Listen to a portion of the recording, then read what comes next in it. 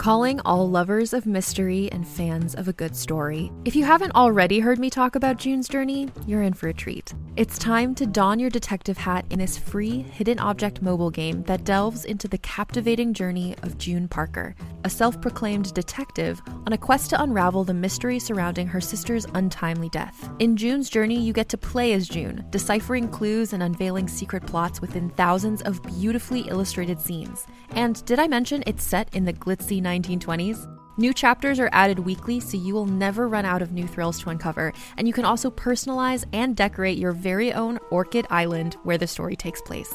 How sharp are your detective skills? Find out when you download June's Journey on your Android or iOS device, or play online via Facebook Games. Your detective journey awaits.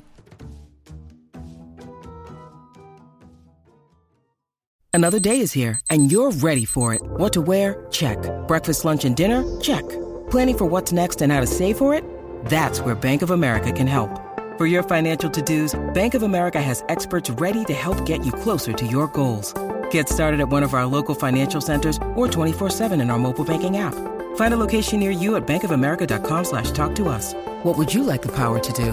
Mobile banking requires downloading the app and is only available for select devices. Message and data rates may apply. Bank of America N.A., member FDIC. Hi, I'm Keegan. And I'm Madigan. And you're listening to Your Angry Neighborhood Feminist. This is a podcast where we explore the world through our own personal feminist perspective. Hi, Keegan. Hi, Madigan. How are you tonight? I'm doing okay. You know, I actually took today to do some self-care. I had listened to the Daily Zeitgeist, and Miles was talking about an article he'd read about crisis fatigue and how, like, we're really just not wired. We're wired to deal with these instances of major stress in very small bursts. And so when it's something like this, where you need kind of like sustained momentum, it can be very difficult to maintain focus because your body just like wants to shut down. Right. So I decided to kind of like give myself a little bit of a break today, still do kind of the things that I needed to do, but also take some self-care and go sit by the pool to recharge, because this thing that we're doing, this movement that we're all involved in right now, it's not going to be over in a week. It's going to be an ongoing thing. So we all need to really prioritize our mental health so that we can stay in this fight for as long as necessary. Exactly. That's a big thing I've been hearing. You know, it's a marathon, not a sprint. So it's important for us to be able to stay healthy for the longevity of it. So, you know. And don't feel guilty, because I know that that's a big issue. Like, that's an issue that I'm having with myself, is like, anytime I take any time for myself, I'm feeling like I'm not doing enough. Right. So, well, then that's something good for you to work on then. Yeah. Just kind of like I was working on not going out to protest, you know, and finding other ways to do it and not feel guilty about it, you know. So we wanted to have a little intro here for all of you, because we are not going to be posting a new episode this week.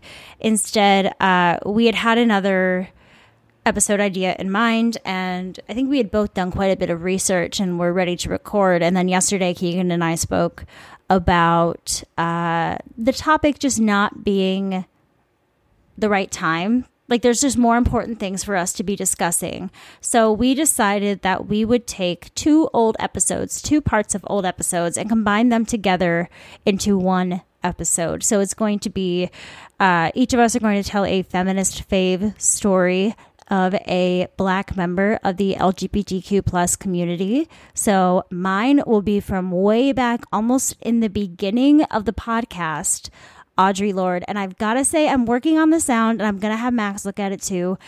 My sound is so bad in the beginning. It's really bad. There's definitely a learning curve. We had a learning curve with our sound, and it's still not up to where we want it to be, but it is interesting to hear the difference, like, as we grow. Yeah, it's horrible. So I'm going to do my best to make it sound really good. Right now, it doesn't sound perfect.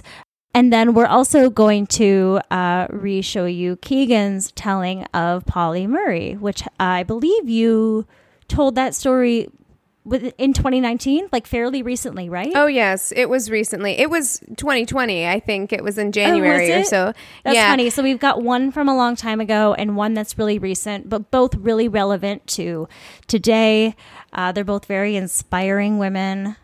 And yeah, because usually in June, as you who have been listening for a while know, we do Pride Month. All of our episodes are generally focused on stories of the LGBTQ community.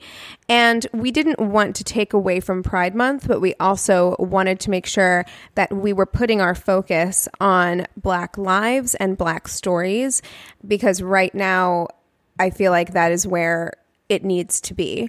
So we didn't want to do anything kind of last minute, throw a topic together for you, but we wanted to make sure that you had something this week and something that was on topic. We've also, if you check out our social media accounts, I went through and found all of the episodes that we have done that center Black stories or systemic racism. And we have compiled a list of those episodes for you if you would like to reference that and go back and listen to any of those episodes. They are available for you. Yeah, I've actually noticed recently that there's been a few people who have asked if we've covered certain things, and I've been able to reference some old episodes. So that's good. Always go back in the archives and check it out, because maybe we covered it a long time ago or something very similar. So I'm glad that, you made this list of relevant episodes right now. I think it's a cool thing that we could do in the future too, just for people, for reference. If there's a general topic that you want, this is where to find it. So hopefully you all find it useful and enjoy this re-release of an episode, kind of. Rage on. Rage on. So with that being said, I switched over to Audre Lorde last night. Fantastic. So good. One of my favorites. So good. But I've only been looking at her for like less than 24 hours. So well, the good thing about Audre is that the internet delivers. The internet Audre. straight up delivers. So she was born Audre, Audrey. You'll learn why that's important later.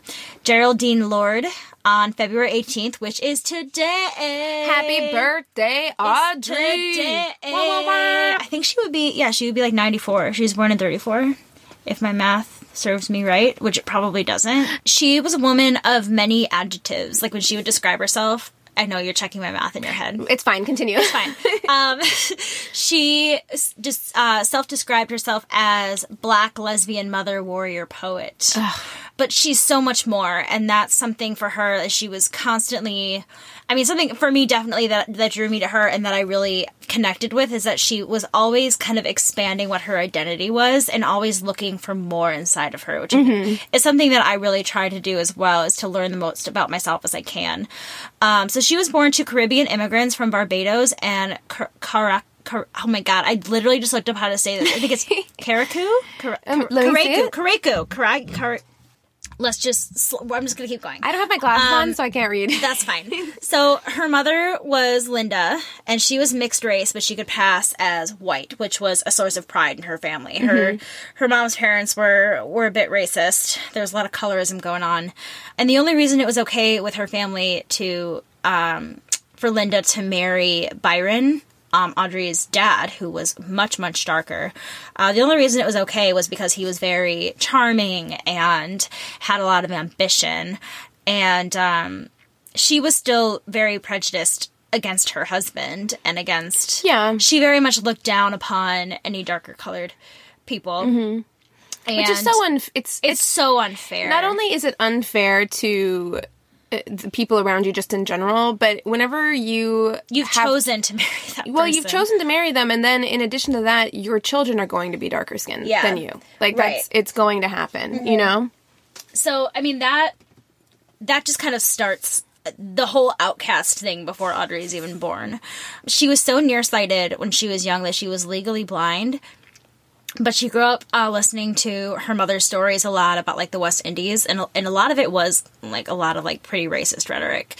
But she was very, very rebellious growing up and would challenge her parents, and her parents were very, very emotionally distant. They worked a lot, and when they were home, they weren't warm and fuzzy at all. Not and hands-on. No. And they just weren't warm and fuzzy. They weren't like loving people. And I think that from a very young age, Audre was very loving. This was like around the Great Depression. Yeah. This was in the 30s. Well, the 30s and then like 40s, early 40s. Because she was born in what year? 34? 34. Okay.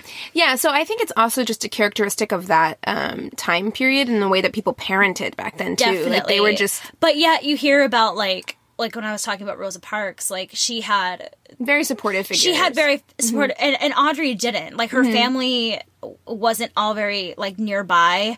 She also was the youngest of 3 girls, and the older girls were very, very close. They kind of excluded her. As I was about to say, she's legally blind. She had to wear like corrective shoes. She had a lot of like disabilities, and she was also the youngest, so they felt that she got the most attention. So she kind of wasn't really one of 4 girls? 3 girls. She's one of 3. Oh, she so there's 2 older sisters, okay. Yeah. And they were really, really so much close. in common with who I'm going to do later. I'm excited. Well, what's funny is that they, like, the person who you're going to do later talks about her. Oh, no. Oh, my God. I changed people and I didn't what? tell you. No way! No way. Sorry, go ahead. Okay. I love my life. Okay. So, when she was 4 and she still couldn't speak. So she, like, as she was kind of learning to speak, she was simultaneously teaching herself to read and write. Wow. And she had a lot of issues with communication. She really, because she had speech issues and she had a stutter, and she also just didn't really always have the words to be able to describe how she felt. So she started memorizing poetry. So when people would ask her how she was, she would recite poems back to her. This reminds me so much of Maya Angelou. Because, Maya Angelou was, like, mute for, like, years and years and years, and memorized books, like, in her head, too. Yeah, and it gave her the words that she needed, and I think, there's definitely a lot of parallels where I think that probably gave them their eloquent speech, really, too. Like, they're not learning Elmo, they're learning, like, hardcore, right, and made them poetry. better poets. Yeah. Totally. But she started writing her first poems when she was in, like, 8th grade. And the poetry she wrote connected herself to the other outcasts her age.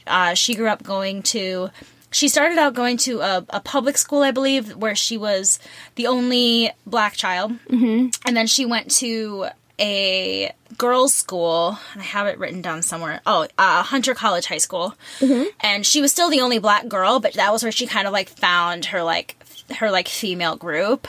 So she, like, they had like a poetry club where they would like read poems to each other and stuff. And that's cool. Let's start a poetry club. Oh, totally. Snap. But that's kind of like she wanted to connect with other people that saw themselves as being outcasts as well. Oh my God, I'm gonna be burping through this entire episode. We're drinking champagne. Ugh, for the second so good week in a row. True that. Okay, and for me, the second day in a row. So around that same time, she started spelling her name Audre.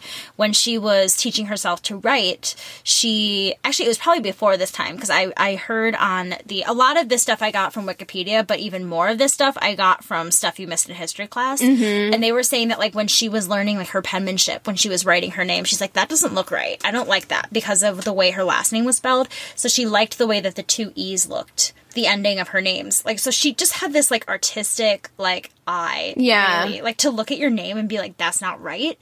That's crazy. Right. Yeah. So she turned her name into poetry, which she is really did. beautiful. She really did. And she writes about it in her book, Zami, A New Spelling of My Name. She explains that she chose to drop the Y because of the way that it was looked, and she wanted it to kind of be different than the way that her parents spelled it. Which again, I mean, I think we talked about this when we talked about Sojourner Truth, but there's something so, like, beautiful and empowering to me about choosing your name, right? And, like, deciding who you are. Yeah. I think that's really, really beautiful. So, kind of getting back to her parents, she really didn't have the greatest relationship with them. Like I said, they were very tough on her. They just, like, her mom had some, like, internalized racism going on, and especially with her mother, she had a lot of issues, and she wrote about it a lot in her later poetry. And there's a poem called Storybooks on a Kitchen Table, and the beginning of it I'm going to read real quick because it's beautiful. It says, out of her womb of pain, my mother spat me, into her ill-fitting harness of despair, into her deceits where anger reconceived me, piercing my eyes like arrows, pointed by her nightmare of who I was not becoming.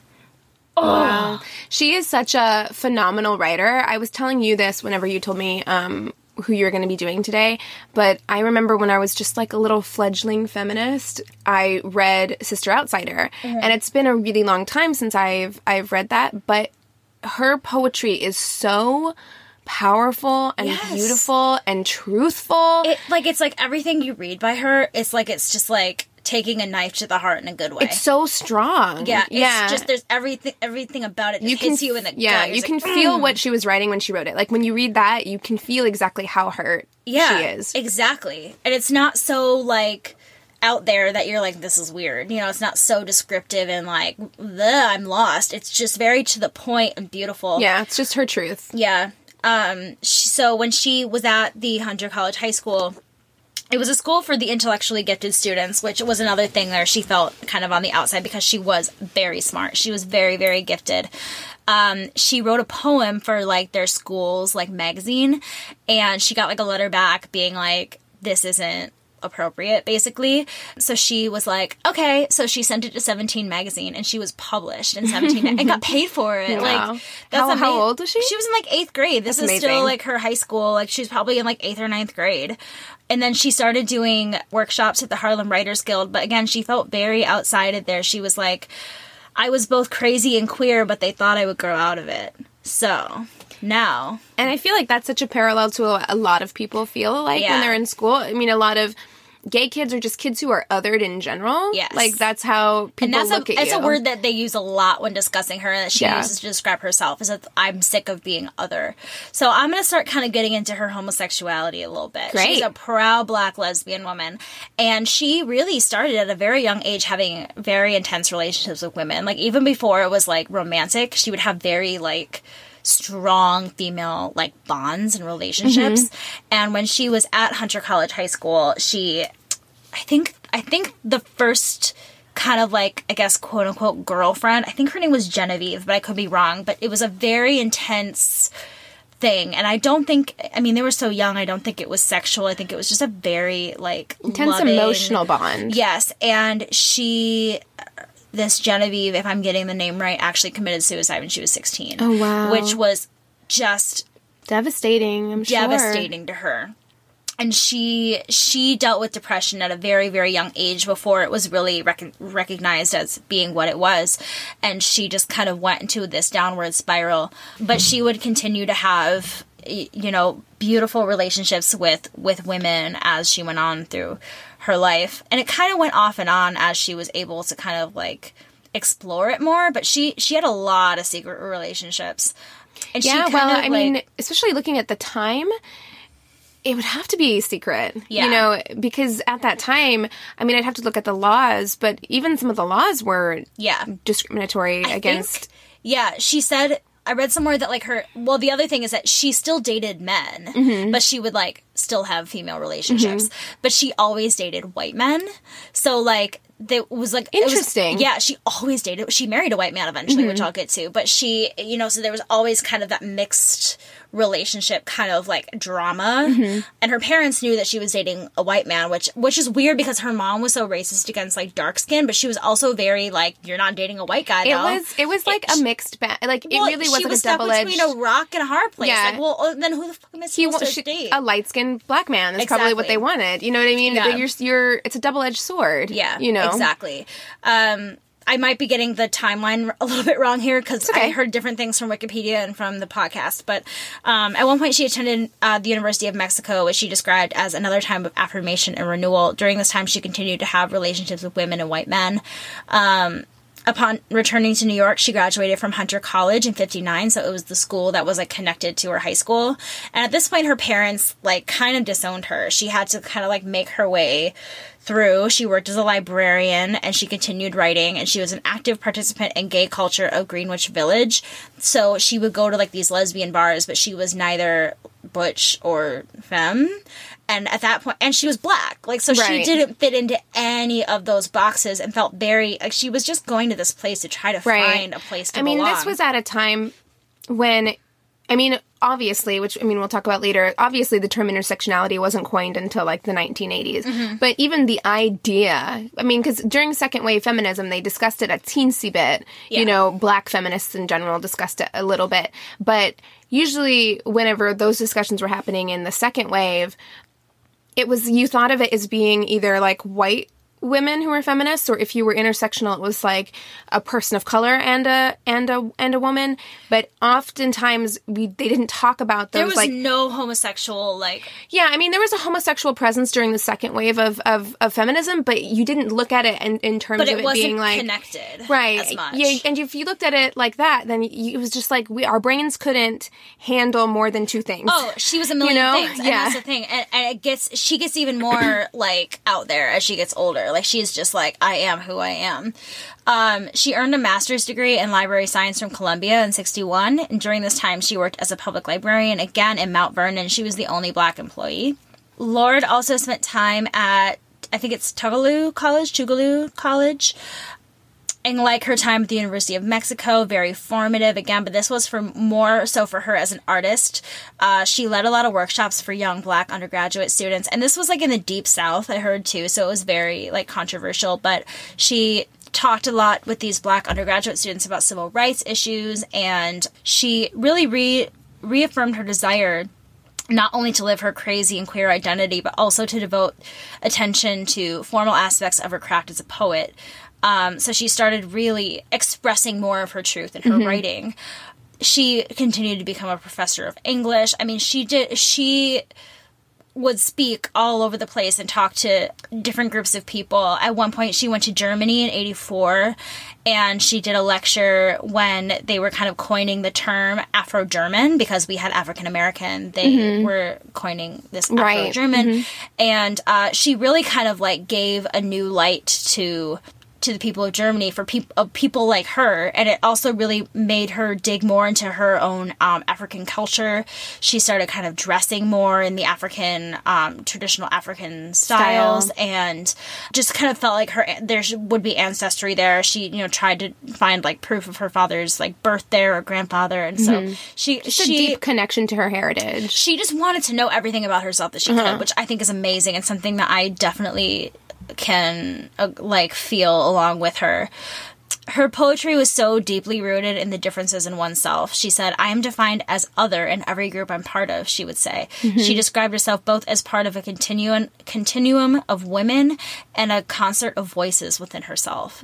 So she very much connected with women, but she was just this concert of voices in her head. There was so much going on at once, and she couldn't have it all fit together yet. Her poetry was published a lot in the 60s, and during that time she also focused on civil rights, anti-war feminism in her writing.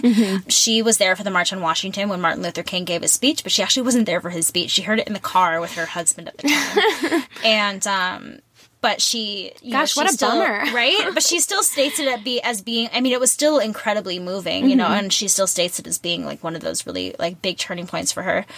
Her writing is based on the theory of difference, the idea that the binary opposition between men and women is overly simplistic, while most feminists of the time found it necessary to present the illusion of a solid, unified whole.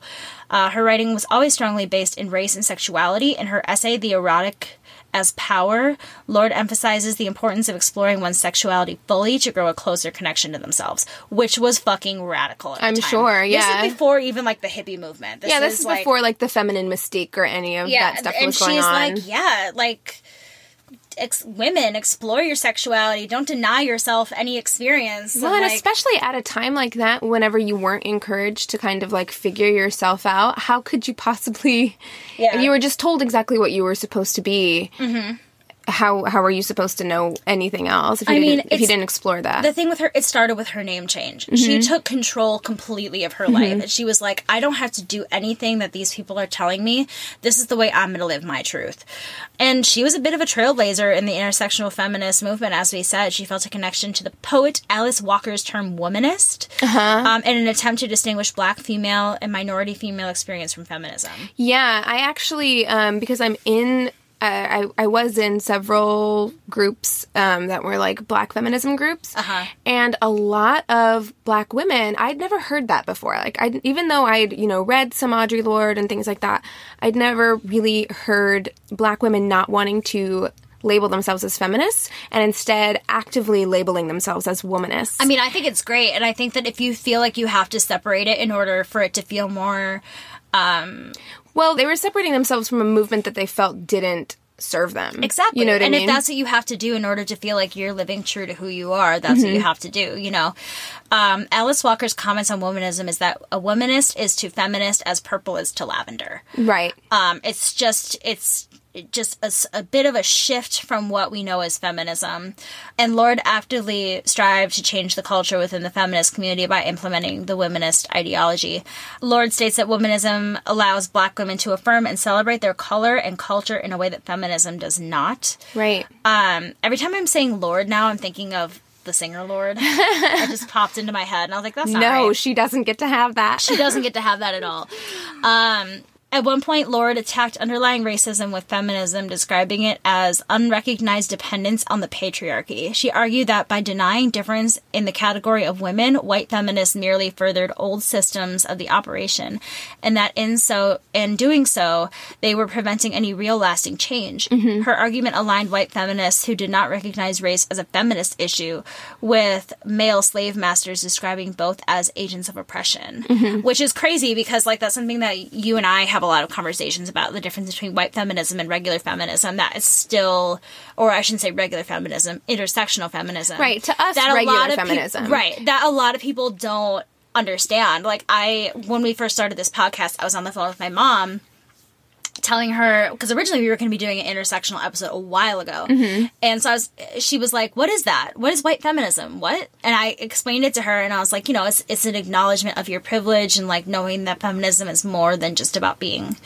a woman. It's about all of these other things that right, go along with it's called white feminism because the movement aligned so closely with white middle class women and really kind of didn't speak to the experiences or the individual or very unique struggles of people of color or people of even a different social class. Yeah. It really didn't or disability or religion or it was very much one type of woman, I feel like, at first, that was very And next week, you'll hear more about that when we talk about the suffragettes. Feminism. She says, as white women ignore their built-in privilege of whiteness and define women in terms of their own experience alone, that women of color become other, which, like, just the language she's using is, like, language that we are using right now. Blows like this could be someone who made a speech yesterday. She had a very modern way of looking at life and at feminism at a time when other people weren't thinking that way. Phrasing. And she don't ignore your built-in privilege. Yeah. Come on, that's amazing. And she had the ability to state it in a very transparent way. Like, well, and in a way that a lot of people, even white feminists, wouldn't like, she did have a lot of criticism, but I think a lot of people also would probably listen to her and be like, oh, because if you're really listening, you cannot argue with that. No, you can't. And it's, people, whenever you say privilege to somebody who really doesn't understand, they're going to get their offended. guard goes straight up. It's the same thing. No, I'm not privileged. What do you mean? I've seen hardships. And it's like, no, we're not saying that. That's not what we're talking about. Yeah, but I mean, even the term white feminism gets people's, hackles raised and they get really defensive. Oh, I mean, the first time I heard it, I felt like, oh, does that mean that I'm less of a feminist? You know what I mean? You start to kind of question what that means, but then as soon as you learn more about it, you realize that it's not a bad thing. I always say, use your powers of privilege for good and not evil, Lorde defines racism, sexism, ageism, heterosexism, elitism, and classism together and explains that an ism is an idea. What is being privileged is superior and has the right to govern anything else. That's so... It's just all the isms. That's such an amazing way to put it. She had such a way with words that can make anyone understand anything, I feel like. Yeah. Lorde explains that a mythical norm is what all bodies should be. The mythical norm of U.S. culture is white, thin, male, young, heterosexual, Christian, financially secure.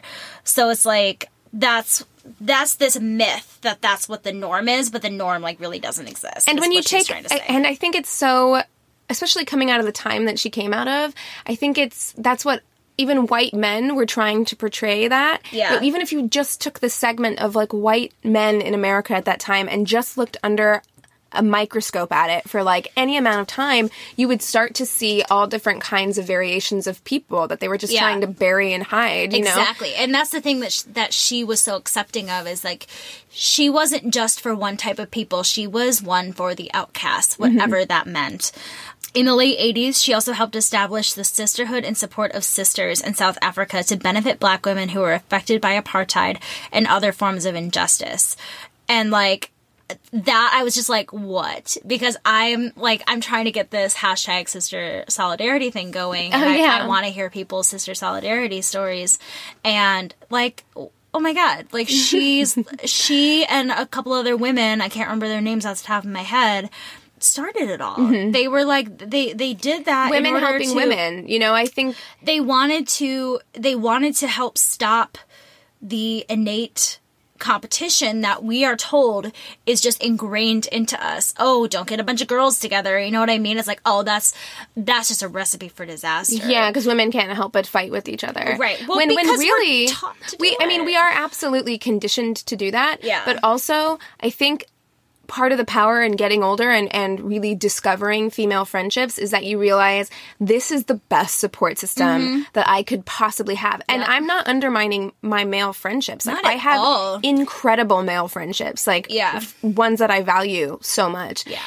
But that whole, like, women helping women, we have, like, unique issues that we can help each other with. Exactly. And, you know, women of all variations, really, like, you bring know, something to the table. You know, support your sisters, not your sisters, and things like that. You know, it's like it's good to just support everybody. So now I'm going to touch a little bit more on kind of her relationships, because it's very fascinating. She's very, very, like, again, ahead of her time when it comes to her relationships. Audre had relationships with both men and women, but she married Edwin Rollins when she had 2 children. And it was pretty much just kind of agreed with them that, like, they wouldn't be faithful, but they would be open to it. It was an open relationship, basically. An open marriage. And Edwin, though he never came out as gay, he had a lot of gay affairs. Like, he was pretty gay. Like, for someone who's not gay, he was pretty gay. I wonder if now, with all of our accepted identities and understanding that understanding that sexuality is a spectrum, I wonder what he would identify as now. Like, pansexual, bisexual? I wonder what she would identify, I do, because she... You know, she loved him, but she wasn't in love with him. Well, maybe you know maybe it really is like a pansexuality, where it's just like you love who you love, and it makes no difference. I mean, actually, I think with Audre, she probably was more of a lesbian, because she does describe. I thought she identified that way. She did identify as a lesbian.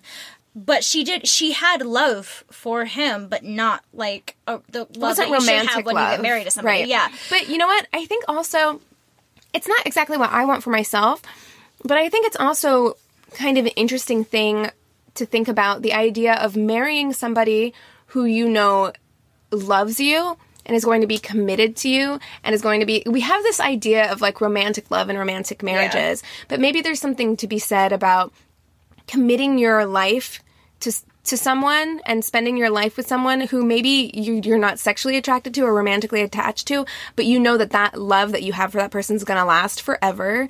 Well, I think that's kind of where, like, asexuality is going, with, like, asexual relationships. Yeah, and you can have, like, a meaningful, lasting relationship with someone. And it totally depends on the person. For a lot of people, that might not work, but for a lot of people, that's probably something they feel needs to be more of in the world and represented more, because that's not a normal thing. I say normal in quotations, but while she was married to Edwin, she was having a relationship with a woman named Frances, and it was a very intense love affair, and they were together for a really long time. Ed and Audre were really ahead of their time with their parenting style. They were a mixed-race homosexual couple, spoke openly with their children about social issues. I wrote Audre was a total 2018 mom and made homemade whole grain bread and limited their kids' sugar intake. Like, it was crazy. She would have shopped at Whole Foods, probably. For sure. And she really wanted her son, Jonathan, to kind of follow in her footsteps of being this, like, activist. And he, you know, as kids do, don't always follow in their parents' footsteps. So that was a bit of a frustrating thing and for as her. as they shouldn't, you know what I mean? Like, yeah. you're your own individual. Exactly. Well, things started getting a little shaky in her marriage with Ed because as she was very, very open with having relationships with women, especially with Frances, he snuck around a little bit more. That did not make her very happy. She's like, if we're going to do this, you got to be, like, open with me about it. Well, why wouldn't you? Yeah. Like, that's the thing I don't quite because understand. I think he was closeted gay, and he Okay. I just don't think he was comfortable with, like, expressing that. If that's the case, how sad is that? Like, how sad that's is probably it? what it was. How because sad is it that you're in a relationship with somebody who fully supports and understands what you're going through, and you still can't internalized homophobia? No, I know. You know, like, you just can't get past it. From 77 to 78, Lorde had a brief affair with a sculptor and painter, Mildred Thompson. This is when her health starts to kind of go downhill. And while her health is going downhill, she is still traveling up a storm. She's going to New Zealand. She's going back to Germany. And still writing. I mean, she never stops. She never stopped. She was diagnosed with breast cancer in 78, and she first found a lump, and it was benign, and then she, like, basically learned as much as she could about it and started writing about cancer. And then in 78, when she was actually diagnosed, she already was, like, fully versed in it and, like, was prepared. When she was a little bit younger, she fell in love with a woman who was 27 years older than her and had breast cancer and had a mastectomy. And so, although she never stated this as being the reason why, she got a mastectomy. I'm sure there was something to do with that influence that she had when she was young. Seeing someone... So she didn't need one medically? She did need one. Oh, okay. She had breast cancer. She had one of her breasts removed. Okay. So she did need it, but she writes a lot in the cancer journals about how when she got her mastectomy, the sexism that went along with it, where, like, doctors and nurses and everybody would be like, okay, when are we getting the prosthetic again? When are we? And she's like, we're not. And, like, they just couldn't fathom why she would only want one breast. And she started dressing really asymmetrical on purpose. Like, she was like, this is the way my body is now, so I'm going to celebrate it, and I'm going to do things this way. Gosh, there's something so phenomenal and brave about just her inherent desire to accept herself. Well, like, and it's she incredible. was just this hippie chick. She's like, she didn't want radiation. She was like, I'm gonna eat only fruits and vegetables, and I'm gonna pray on it. And she did all of, I know. If you're listening to this, please don't take that route. But she was just, like, super holistic and, like, you know, but this is also, like, in the 70s, you know what I mean? Like, yeah. No, but I know people now who do that. I think I saw something recently, and I was just like, look, man, don't do that. Like, don't do it. We have, like, science is pretty good nowadays. Right. Like, please get... But what's crazy is, like, she, like, a few years after they, like, diagnosed her with cancer, she had another CAT scan, and they were like, well, it hasn't gotten any bigger. She's like, cool, it's working. So she just kept doing it for a while, and then it, you know, obviously didn't. And eventually, because of her breast cancer, she got liver cancer, and the book that she wrote, The Cancer Journals, won the American Library Association. I can't say that word either. God, I can usually say it. What happened? Maybe because I'm, like, around you, it just, like, transferred to me. The gay... I can never say this word, caucus book. Oh, yeah. Kind of makes me laugh. Caucus. Well, get ready, because there's a lot of that in mine. In 1981. Oh, I also... God, I need better endings to my stories, because I fucking... When did she die? It's okay. Here. She died. She did die. She died on November 17th, 1992, the year I was born. In St. Croix, U.S. Virgin Islands. She really saw the Caribbean as her home. She found that as her home, and she lived with Mildred until she passed away. She passed away? Yeah, they were really... And I believe it was Mildred or somebody else. One of her... Yeah, I think it was Mildred. I believe she wrote a book talking about her time with her. I just did some light YouTube searching and stuff like that, and I saw a few things with her, so I definitely want to look into that more. Mm-hmm. Yeah, she was just this, like, the definition of a free spirit. Like, just her writings are just so... I really, like... You will so enjoy reading Sister Outsider. Oh, I'm for sure going to definitely do it. I'm going to buy it because I don't own it, but it was something that really shaped me. And I remember I'm going to a rally tomorrow for People Against Gun Violence in the wake of the Parkland shooting. And I thought about writing it on my poster, as I think about writing it on my poster every single time whenever I go to a rally, any rally. What were you going to write? I always want to write, because it resounded so much in me and is something that made me kind of like come out of my shell. Your silence will not protect you. Oh, yes. Because that was something that when I was reading Sister Outsider, I was just like, oh my God, like it hit me like a cannonball to the chest, you know what I mean? Yeah. It was just like, your silence will not protect you. Like, No. you can sit there and be quiet and be in your bubble and pretend like nothing's going on. But then nothing is going to change. And there's no guarantee that makes you safe. Yeah. You know, like just because you can close your eyes to it and it can make you feel It's safe. like a little kid who puts their bed covers over their heads so the monsters Right. don't get them. You Yeah, know? but if the monster's coming, it's coming. And, It's coming and it's you know, gonna find you. So. I am going to be talking about Pauli Murray, who I am shocked that I didn't know about. Like, I'm actually very, very surprised. Pauli, like Pauli, not Polly like Polly. right? Pauli Murray. Murray, yes. I don't know this person at all. So she was born Anna Pauline Murray on November 20th, 1910 in Baltimore, Maryland. And her mother was Agnes Murray, and she died of a cerebral hemorrhage when Pauli was only 4 years old. Oh, no. So, yeah, like already, I mean, she was essentially orphaned because right after that, her father, William, who was a popular English teacher at a local high school, he came down with typhoid fever, and it was only, I think, maybe a year or so, like after her mother's death, did he get sick. And then as a result of the typhoid, he ended up having like long-term consequences from it because he'd had typhoid fever for a couple of years. When he first came down with it, they went ahead and sent Pauli and her siblings to various relatives throughout the country. So That's so sad. It's very sad. Remind me what year this is again? So she was born in 1910. So I think around like 1915. Yeah. They sent her to go live with her Aunt Pauline Okay. and her grandparents in North Carolina. So after the kids were sent away, her father continued to get like sicker and sicker.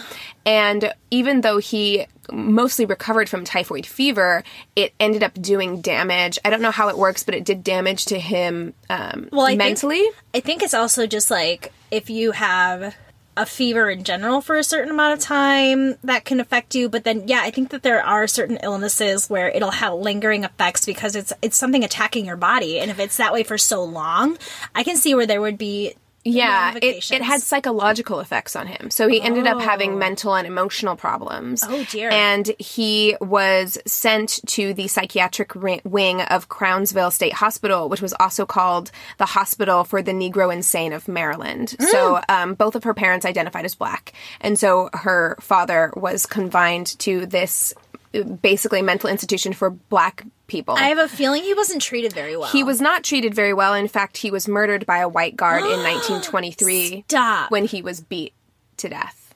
Oh my God. Pauline was 13 at the time, and she had hoped whenever she grew up that she could take custody of her dad and take care of him. And like have a relationship with him in some way. But unfortunately, she never got the chance because he passed away when she was 13. That is something we should talk about during Mental Health Awareness Month, is the history of like psych wards, mental hospitals, the treatment of patients. Yeah. My friend was in a hospital a few years ago, and she, brought herself in. But then as soon as she was in, she was like, oh my God, get me the fuck out. Like, these people, it was crazy. And it can be difficult to get yourself out, too. Once you're in, it can be hard to get yourself out. Yeah, and it would be especially interesting. I wasn't trying to focus on this, and I already have like 6 pages of notes, so I didn't want to spend too long looking at it, but there is a Wikipedia page for Crownsville State Hospital, and the history of it is interesting because I think it was erected, this is the early 1900s, and I think it was erected in like the late 1800s whenever they decided like, hey, Black people can be mentally ill as well, and like what do we do with these people? Because you can't put them with white people. No, they have to have their own. Can't do that. Psychiatric hospital. So that's whenever they created this hospital. So I bet you the history is really fascinating and probably I bet it's haunted, really sad. Haunted as fuck too. We're totally gonna. That is so fascinating to me. I was never in a hospital, but I know a lot of people who were. I was lucky enough that I was in kind of like homes that had medical care and things like that, so it's a little bit different, but it's really sad because, you know, this man was a very popular, well-liked English teacher. Yeah. He was kind of like, he went to Howard University. And he got sick. And it made him ill. It's not like, you know, so... And then he got killed. Yeah, and then he got killed. So poor Pauli at this point. She is 13 and now officially orphaned. Oh, gosh. But she's been living with her Aunt Pauline and her grandparents basically from the time she was like 5 or so. So at least she has, hopefully, positive support from her family. She does. Okay, so her Aunt Pauline was a school teacher, and she often took young Pauli with her to work. And so Pauli began reading books and studying subjects that were far advanced for her grade level-wise. So she was like really smart and really studious and wanted to learn. Yeah. And so not only was her father a teacher, but her Aunt Pauline, and then she had another aunt who also lived in that area in North Carolina, and they were both teachers as well. So Pauli lived in Durham, North Carolina until 1926, when at the age of 16, she graduated from Hillside High School in North Carolina, and then decided to move to New York, where she would attend a second high school in order to meet the entrance requirements for college. Interesting. So in North Carolina, you could graduate at 16, but then if you wanted to live elsewhere or go to college, you had to go elsewhere? I'm guessing it was the level of education that she got at the high school in North Carolina. Like, maybe it didn't meet the credit requirements for college. So she went to New York. By herself at 16? By herself. Damn, girl. But she went to live with a cousin named Maud. So... I love that name. Maud. I know. I love old names. I think they're really fun. So even though Pauli's parents identified as Black, she had kind of a complicated mixed race background, like more distantly. Okay. So her parents looked Black. She looks obviously mixed race. Yeah. You can tell that she's Black. But her cousin Maud and her entire family were white passing. So they were mixed race, but they were white passing, and they were living in a white neighborhood, which made it difficult for Pauli to be there. Like, yeah, I mean, it is New York, which I think has always been, you know, it was in the North. It's not like living in the South, where it's probably different, but it's still, if you're living in a white neighborhood in New York, that kind of goes with the implications of, like... It's a different kind of racism. Like, it's like a superiority kind of thing. It's a more subtle form of racism, but it still, like, very much exists. It totally does. Yeah. I can see, you know, I think of, like, the Hamptons, like, white people, and just the strong divide between the races at the time. Right. And we're talking 1927. Exactly. So it's definitely very divided. Civil rights. Yeah, everything. Absolutely. Yeah. It's completely before any of that was going on. And so more than anything, I think that she just made their neighbors uncomfortable. Probably. Like, yeah. Very uncomfortable. They had an eye on her, probably. So in 1927, Pauli finished her second high school degree, and she was inspired to attend Columbia University, but she was rejected because of her gender. So what you're going to see a lot with Pauli Murray is there's a lot of intersections at play. She was kind of one of the first people to really point out what it's like to exist within these different margins and how they intersect together and how they make your life more difficult. Yeah. Later on, we'll detail it, but, like, she actually even called out, like, the civil rights movement and stuff in, like, the 50s and 60s for not being inclusive to women. Yeah. You know, so... Totally. So, yeah. So, she couldn't attend their sister college, Bernard, because she couldn't afford it. So, she attended Hunter College, a free city college where she was one of the only people of color in attendance. Wow. She graduated in 1933 with a bachelor's in English, and she graduated right in the middle of the Great Depression. So she wasn't really able to find work after this, and so she had to abandon her studies for a little while and go work. Pauli had gotten married in secret in 1930 to a man named Roy Wynn. However, this marriage quickly fell apart. Historian Rosalind Rosenberg said, "Their honeymoon weekend, spent in a cheap West Side hotel, was a disaster, an experience that she later attributed to their youth and poverty. The truth was more complicated. As Pauli explained in notes to herself a few years later, she felt repelled by the act of sexual intercourse. Part of her wanted to be a normal woman, but another part resisted. Why is it when men try to make love to me, something in me fights?" So she had the marriage annulled a few years later. Like, was there any history of like sexual assault that we know of with her? Not that we know of, but I think it'll become a little bit more clear. Okay. Here in a couple paragraphs. All right, let's do it. So she took several jobs during the Depression, and one was as a remedial teacher, and she began like writing. She had several of her works published in the paper. But then she took a position at Camp Terra, which was a camp created by Eleanor Roosevelt to provide employment for young women. And there she met Eleanor Roosevelt, and they actually developed like a lifelong friendship. They remained friends until Eleanor died a few decades later. Here, she also had her first reported relationship with a woman who was a white camp counselor named Peg Holmes. That was my second guess. Yes, yeah. So I was wondering, there are like theories that Eleanor Roosevelt was gay. I've heard that as well. So I thought you were going to say that I thought you were going to bring that up, like maybe that was her. Well, I didn't read anything about that, but they did have a very close friendship. And they could have just been a friendship. Yeah, it could have just been a friendship. We don't know. Just because they're gay doesn't mean they were together. We don't know. So the camp's director, the camp director at Camp Terra, disapproved of Pauli, partially because while Pauli was there, she had some of her school textbooks, and some of them were communist literature, and so the camp director found that and was already like, not about it. But then also when the camp director found out about Peg and Pauli, it was a problem not only because it was a homosexual relationship, but it was also an interracial relationship. Yeah. Peg and Pauli. So the two of them actually left the camp together, and they traveled the country walking, hitchhiking, and hopping freight trains. Yeah, girls, do it. It's very unsafe, but like very live unsafe, your lives. but also but love. But it's very romantic to look back on now, knowing that they came out of it alive. Okay. Yeah, exactly. Murray applied to the University of North Carolina in 1938 to attend their graduate program, but was rejected because of her race. So she was rejected from Columbia because of her gender, and then she was rejected from the University of North Carolina because of her race.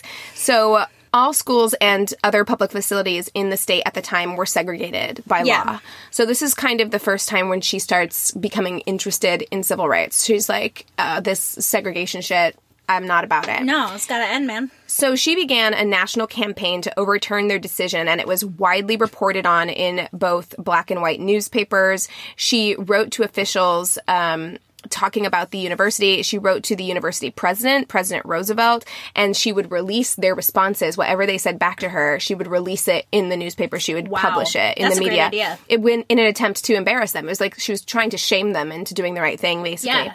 The NAACP initially was interested in taking her case, but later declined to represent her in court. NAACP leader Roy Wilkins opposed representing her because Murray had already released her correspondence, which he considered to be not a diplomatic move. So he wrote to her. She had written to him asking for something. Yeah. He wrote back, and I'm guessing it was not so nice, and she published it. I was just going to say, I bet that girl published it. Yep. And so it upset him. He phrased it in saying that it wasn't a diplomatic move. It wasn't like a smart move. So there was partly that, like he didn't want to represent her because of that.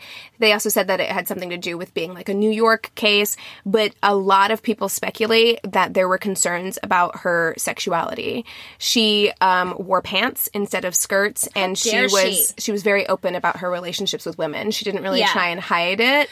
Right. Well, and as we know, the NAACP did so much good, but it was also... It's a very flawed system. It was very flawed. I mean, when we look at the history of intersectionality, which we will do very soon, the feminist movement wasn't inclusive to the black population, and the NAACP was not open to women in general, and definitely when it came to different sexualities. Yeah, absolutely. That was like too much.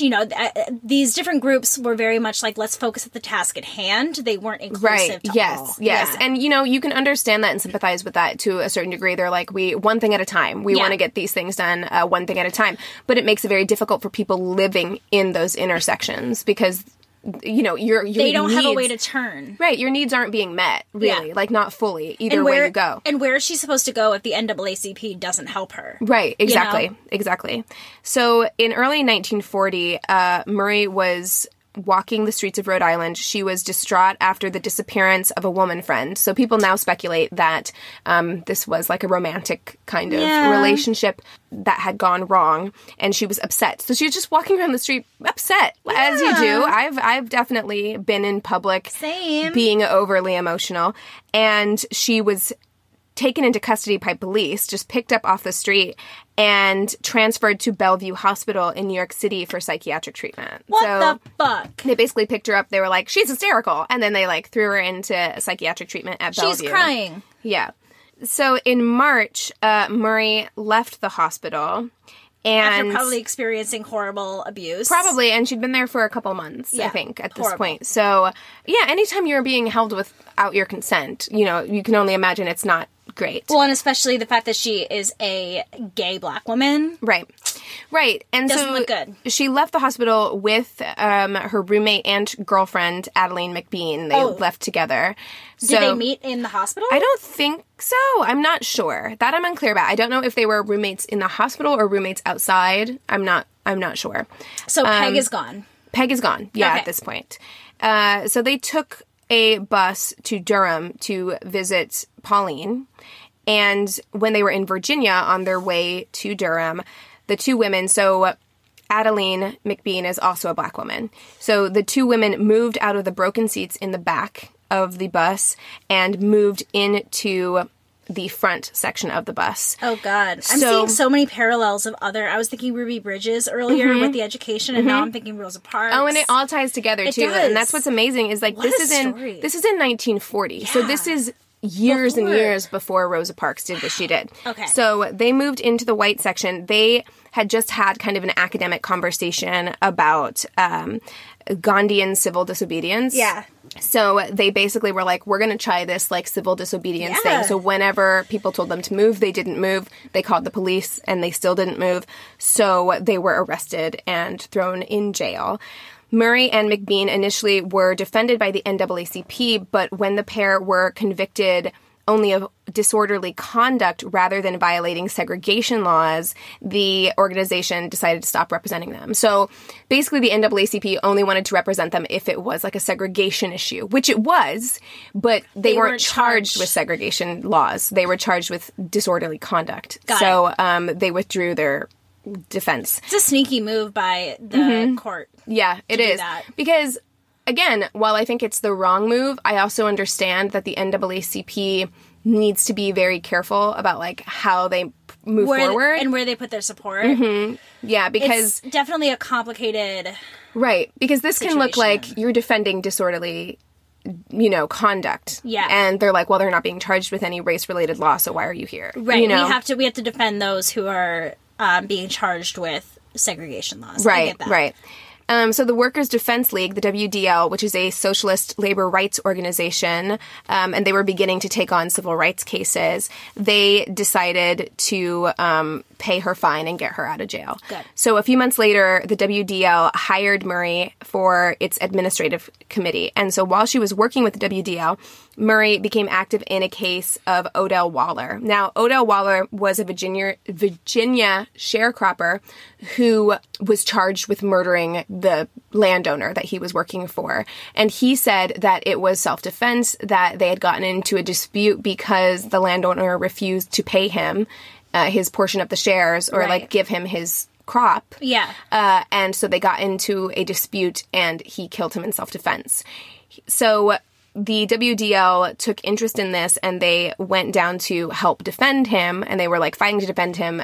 Pauli Murray was very instrumental in getting a lot of, like, national coverage for him and things like that. And she actually even wrote to Lady Eleanor Roosevelt on Waller's behalf, and Roosevelt in turn wrote to the Virginia governor asking him to guarantee that the trial would be fair.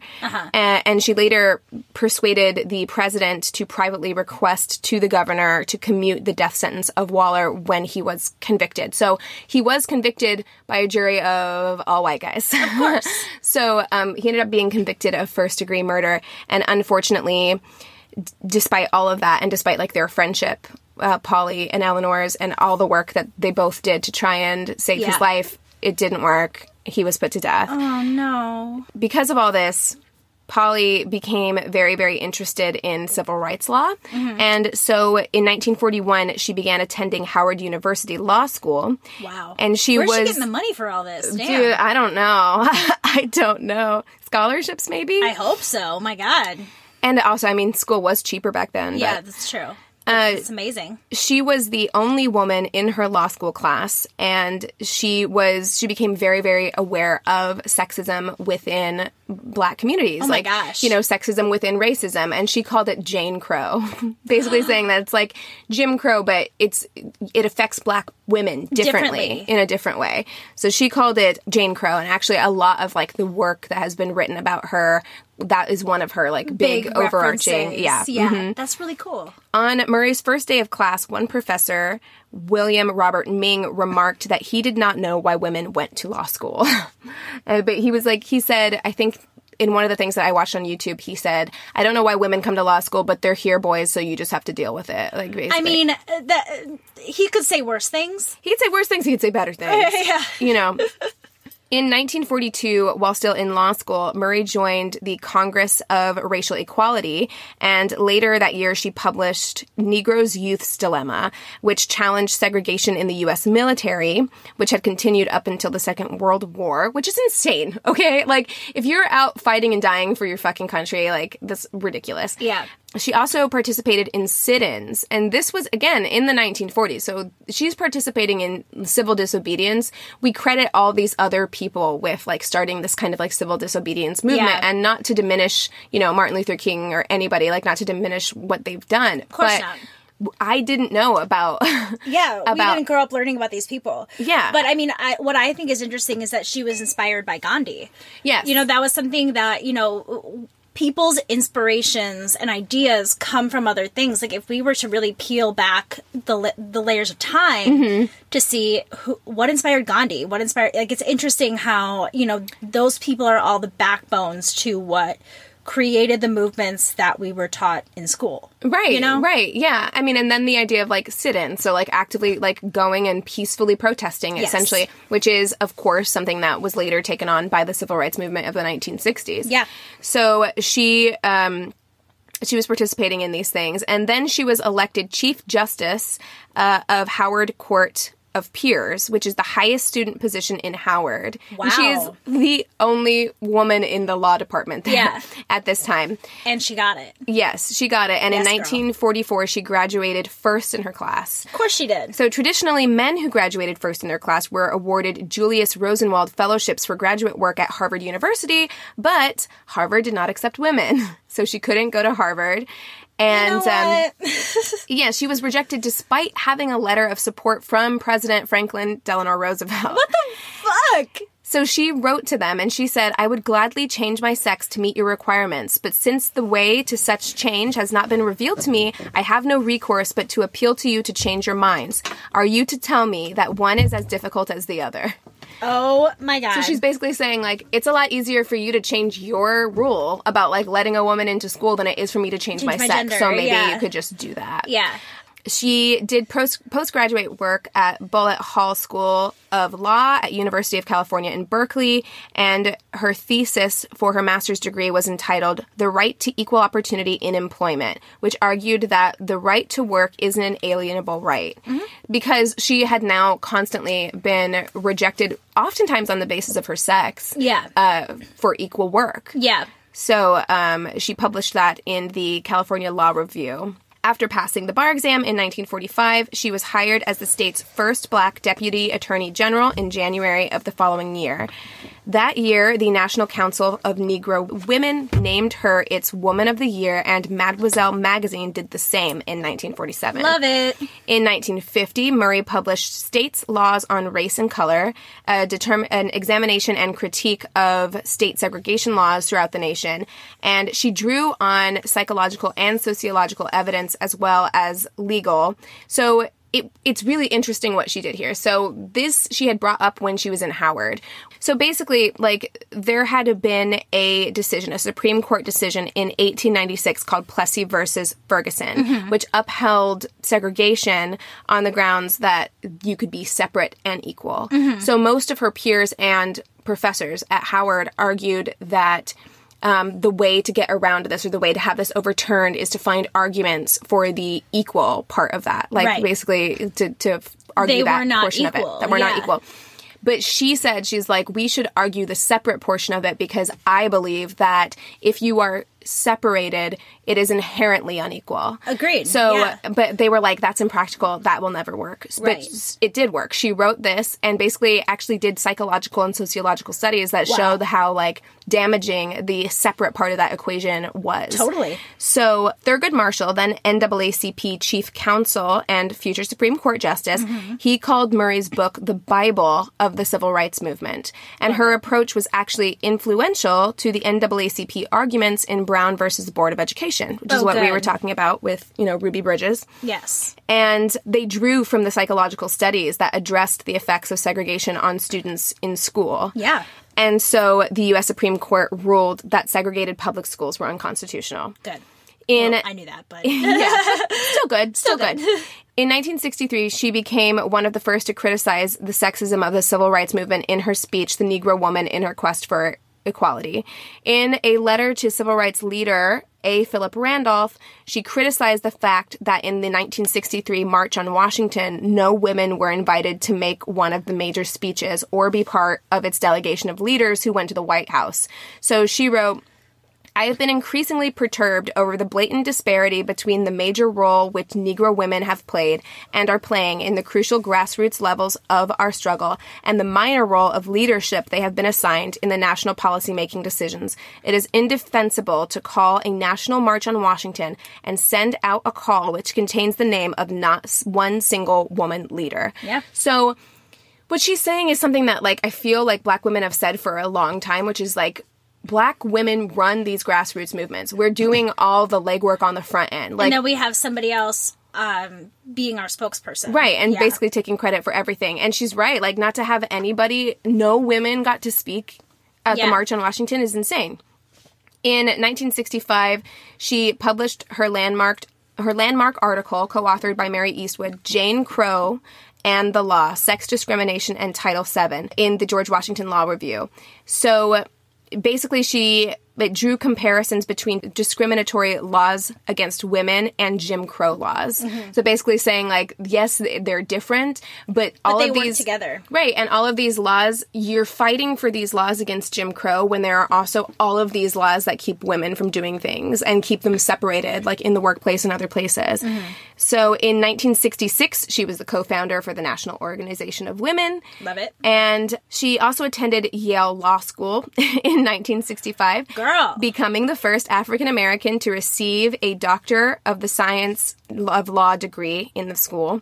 Insane. Later in 1966, she and Dorothy Kenyon successfully argued White v. Cook, which was a case in which the U.S. Court of Appeals in the Fifth Court ruled that women have the equal right to serve on juries. Okay. When future lawyer and Supreme Court Justice Ruth Bader Ginsburg wrote her brief for Reed v. Reed, a 1971 Supreme Court case that, for the first time, extended the 14th Amendment's Equal Protection Clause to women, she added that Murray and Kenyon, she added them as co-authors to... That's so cool. Yeah, to her brief, because she used their work so heavily whenever she was writing her brief. So it is wild to think that she's been a Supreme Court justice for that long. Forever. It's crazy. For so long. Murray served as vice president of Benedict College from 1967 to 68, and she left to teach at Brandeis University in 1968 to 1973, where she received full tenure as a professor. And in addition to teaching law, she actually introduced classes on African American studies and women's studies, which were both firsts for the university. Wow. So she was like, she went to Brandeis and was like, we're gonna do a whole overhaul here. Yeah, we need to have this education available for people.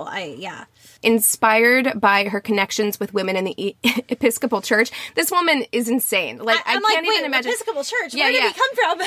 I left out, I know this is long, I left out a lot of shit. Like, she went to an Episcopal church whenever she went to North Carolina. I think even her school was an Episcopalian church, school. So it was... She must have been one of those people that was so likable because I feel like it's, you know, she's got friends in low places. You know what I mean? Like, she just has these connections with these people where she must have been not only so intelligent, but so likable. I think she was just kind of a force of nature because she was a very small woman. And I've heard her I looked at pictures of her while you were talking. I've heard her even described as, like, shrill, almost, like, in the way that she spoke, which lots of women are described as shrill. But, and I've heard that some people, a lot of men, I don't think liked her very much because she said what she wanted, you know, and said what she thought. But I think she was just kind of a force of nature. If she wanted to do something, she found a way to do it. Yeah, but the fact that she had the support. Yeah, she could bring people to her side. Yeah, to me, makes me believe that she had something very special about her personality. Yeah, you know, magnetic charisma. She wasn't just smart. She had something behind her that could push her career forward. Mm-hmm. It's that it factor that you see even in Hollywood and with actors, but this is more of an activist type. Yeah, I think it's the only way to accomplish as much as she has accomplished. She has something special about her. Yeah. So, when she was 60 years old, she left Brandeis to attend seminary at 60. And she was ordained. That's dope. Yes. She was ordained in 1976. And after 3 years of study, and in 1977, she became the first African-American woman ordained as an Episcopal priest and was among the first generation of Episcopal women priests. So she was the first Black woman to be an Episcopal priest. Did you know that I got ordained over the holiday break? Oh, so you can marry people now? I can. Good for you. It takes 2 minutes. There's a website. I know. My friend Trevor is officiating Haley's wedding, and we were at the dinner table on Christmas, and he was like, "You want to be ordained? I can ordain you right now." You're like, "Yes, I would. Thank you so much." I am Her Holiness Madigan. Oh. Max is ordained too. He's Reverend Very Dean nice. Maxwell. Yes, it's very official. When you sign up, it's like, you're #ordained. And I'm like, what? Fantastic. #ordained, everybody. So easy. Ordained. I should do that before they make it more difficult, because I'm sure eventually I'll they do will. it for you right now. So for the next 7 years, Murray worked in a parish in Washington, D.C., focusing primarily on ministry to the sick. So in addition to the work in law that she did, she was also a poet and an accomplished writer. She wrote a memoir called Proud Shoes, and it was released in 1956. And this is fascinating. Again, we can't go into it, but it details her family's really complicated history with race, because, like I said, she was raised a lot by her grandparents, and her grandmother, Cornelia, was biracial. Her mother, so Pauli's great-grandmother, had been a slave who was raped by not only her white slave master, but also his brother. So that's how her grandmother came about. She was a product of rape, slave rape. Yeah. So she was then raised, Cornelia was then raised by her father's sister and educated. So her slave master's sister took her in and educated her. And then she went off and married a freed Black man, who was Pauli's great-grandfather. Damn, I gotta read this memoir. Yeah. This so I want to read it too. Yeah. So it's called Proud Shoes. And then she released a collection of poems in 1970. And on July 1st, 1985, Pauli Murray died of pancreatic cancer in the house she owned with lifelong friend Miter Springer Kemp in Pittsburgh, Pennsylvania. So, okay, there's all that. I had a hard time kind of like fitting this in, but I think we should talk about it. Okay. There has been some speculation as to Pauli's gender identity. Okay. In some of her writings, she alludes to feeling uncomfortable in her skin as a woman, and although acknowledging the term homosexual in describing others, Murray described herself as having an, quote, inverted sex instinct that caused her to behave as a man attracted to women. And then I apologize for saying "go girl" so many times during this episode. But no, like, that's where it becomes difficult. There's actually a lot of writings that I'll touch on briefly that it's made it kind of hard because there wasn't the language back then. Right. There have been historians who want to refer to her as him, but she never explicitly came out and gave her pronouns. So we also don't know if we want to speculate in that way. Too much. Yeah, exactly. We don't want to go against her wishes or what she identified as. Exactly. Right? But that is, I then apologize for saying "go girl" the whole time because we don't know. I mean, we don't know, but I think she referred to herself as she, throughout her life. Right. And I don't think she had the language. That's exactly right. Exactly. Because she said that she wanted a monogamous married life, but one in which she was the man. But it's unclear if that means she wanted to be a man or if she just felt like her role, and that the way that she felt towards women didn't feel like a lesbian relationship. To me, it almost sounds like she's more of like a gender fluid type person, where she's like kind of somewhere in between. Or it could be that her personality could be, she felt to be more of the role of what a man would be in a relationship. Yes. You know, she could have identified still as with some female characteristics, but maybe in relationships she felt a more masculine typical role. Yeah, so to me she kind of sounds like gender fluid in a way. The majority of her relationships were with women whom she described as extremely feminine and heterosexual. Like she felt like the women she was with were... She liked very, like, femme lesbians. Yes, and yeah. That's basically, I think, what she's saying. I love this person. Yeah, she's interesting. She's so interesting. She wore her hair short and preferred pants to skirts, and due to her slight build, she would oftentimes pass as a teenage boy. In her 20s, she shortened her name from Pauline to Pauli, which is more androgynous, and at the time of her arrest for the bus segregation protest in 1940, she gave the name Oliver to the arresting officers. She also, and this is, I think, where people start to think maybe she was trans, is she pursued hormone treatments in the 1940s to correct what she saw was a personal imbalance. And I don't know if that means that she's trans or if she felt there was a hormone imbalance that she thought that could be corrected. There's many ways to look at it. I don't know the history of hormone therapy for the transgender community, especially during that time. I don't know if that was a science that was available, but maybe there was something with her just knowledge and being so smart that was a way for her to feel... it could have been a psychological, mental hormone imbalance, or it could have been something that she was working toward when it came to her gender identity. Right. I mean, I do think that she felt something was physically not right because she even thought, like, that maybe she was intersex. Like, maybe, like, if she were to be cut open, she might have, like, she male. She could have been, yeah. Right, yeah. She actually, kind of questioned that in her writings. Like, if I were to go and have surgery and if they were to cut me open, would they find male sex organs as well, so I think she was so fascinated by her thought process being so today, you know what I mean? Right, but obviously also coming from a place of not having the language or understanding and that, no like, information we have. out there for her to ever go off of. She just had this feeling inherently where she knew both with her sexuality and her gender. Right. But she wasn't able to put the words and the science behind it. Right, and she didn't, it's why it's so important that we have these open conversations about, like, gender fluidity and stuff like that now so that people can know, like, there's nothing wrong with you.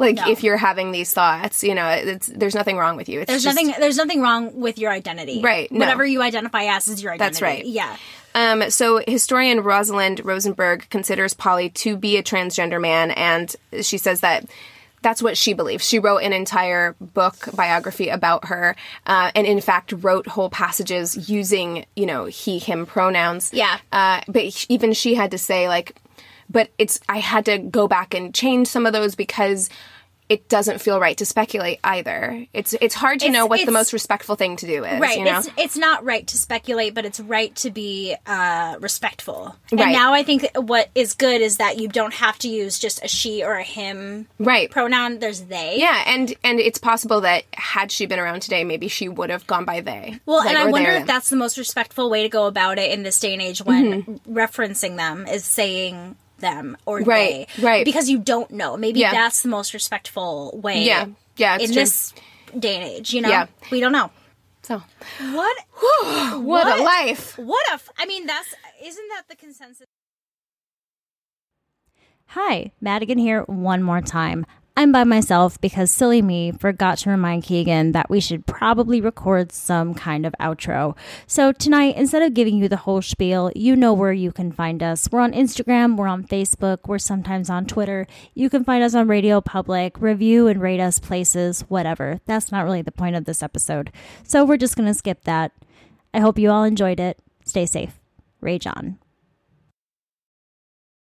Hey there, this is Justin Bartha. I made a funny new podcast, King of the Egg Cream. It has the greatest cast in the history of podcasts with actors like Louis Black. I'm torn by my feelings for two women. Bobby Cannavale. You can eat it, or if someone hits you, you can put it on your cut. Melanie Linsky. I wonder what these marvelous things are that look just like boiled chicken feet. Jason Ritter. I can break things and pick locks and kill people. Michael Stuhlbarg. The whole point is to inspire people that they should make themselves better. Ari Grainer. No, don't whet its appetite. What are you, an idiot? Me, Justin Bartha.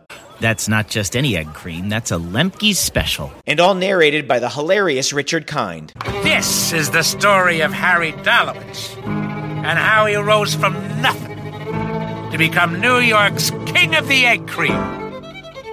So if you like funny true stories, come listen to King of the Egg Cream, available wherever you get your podcasts.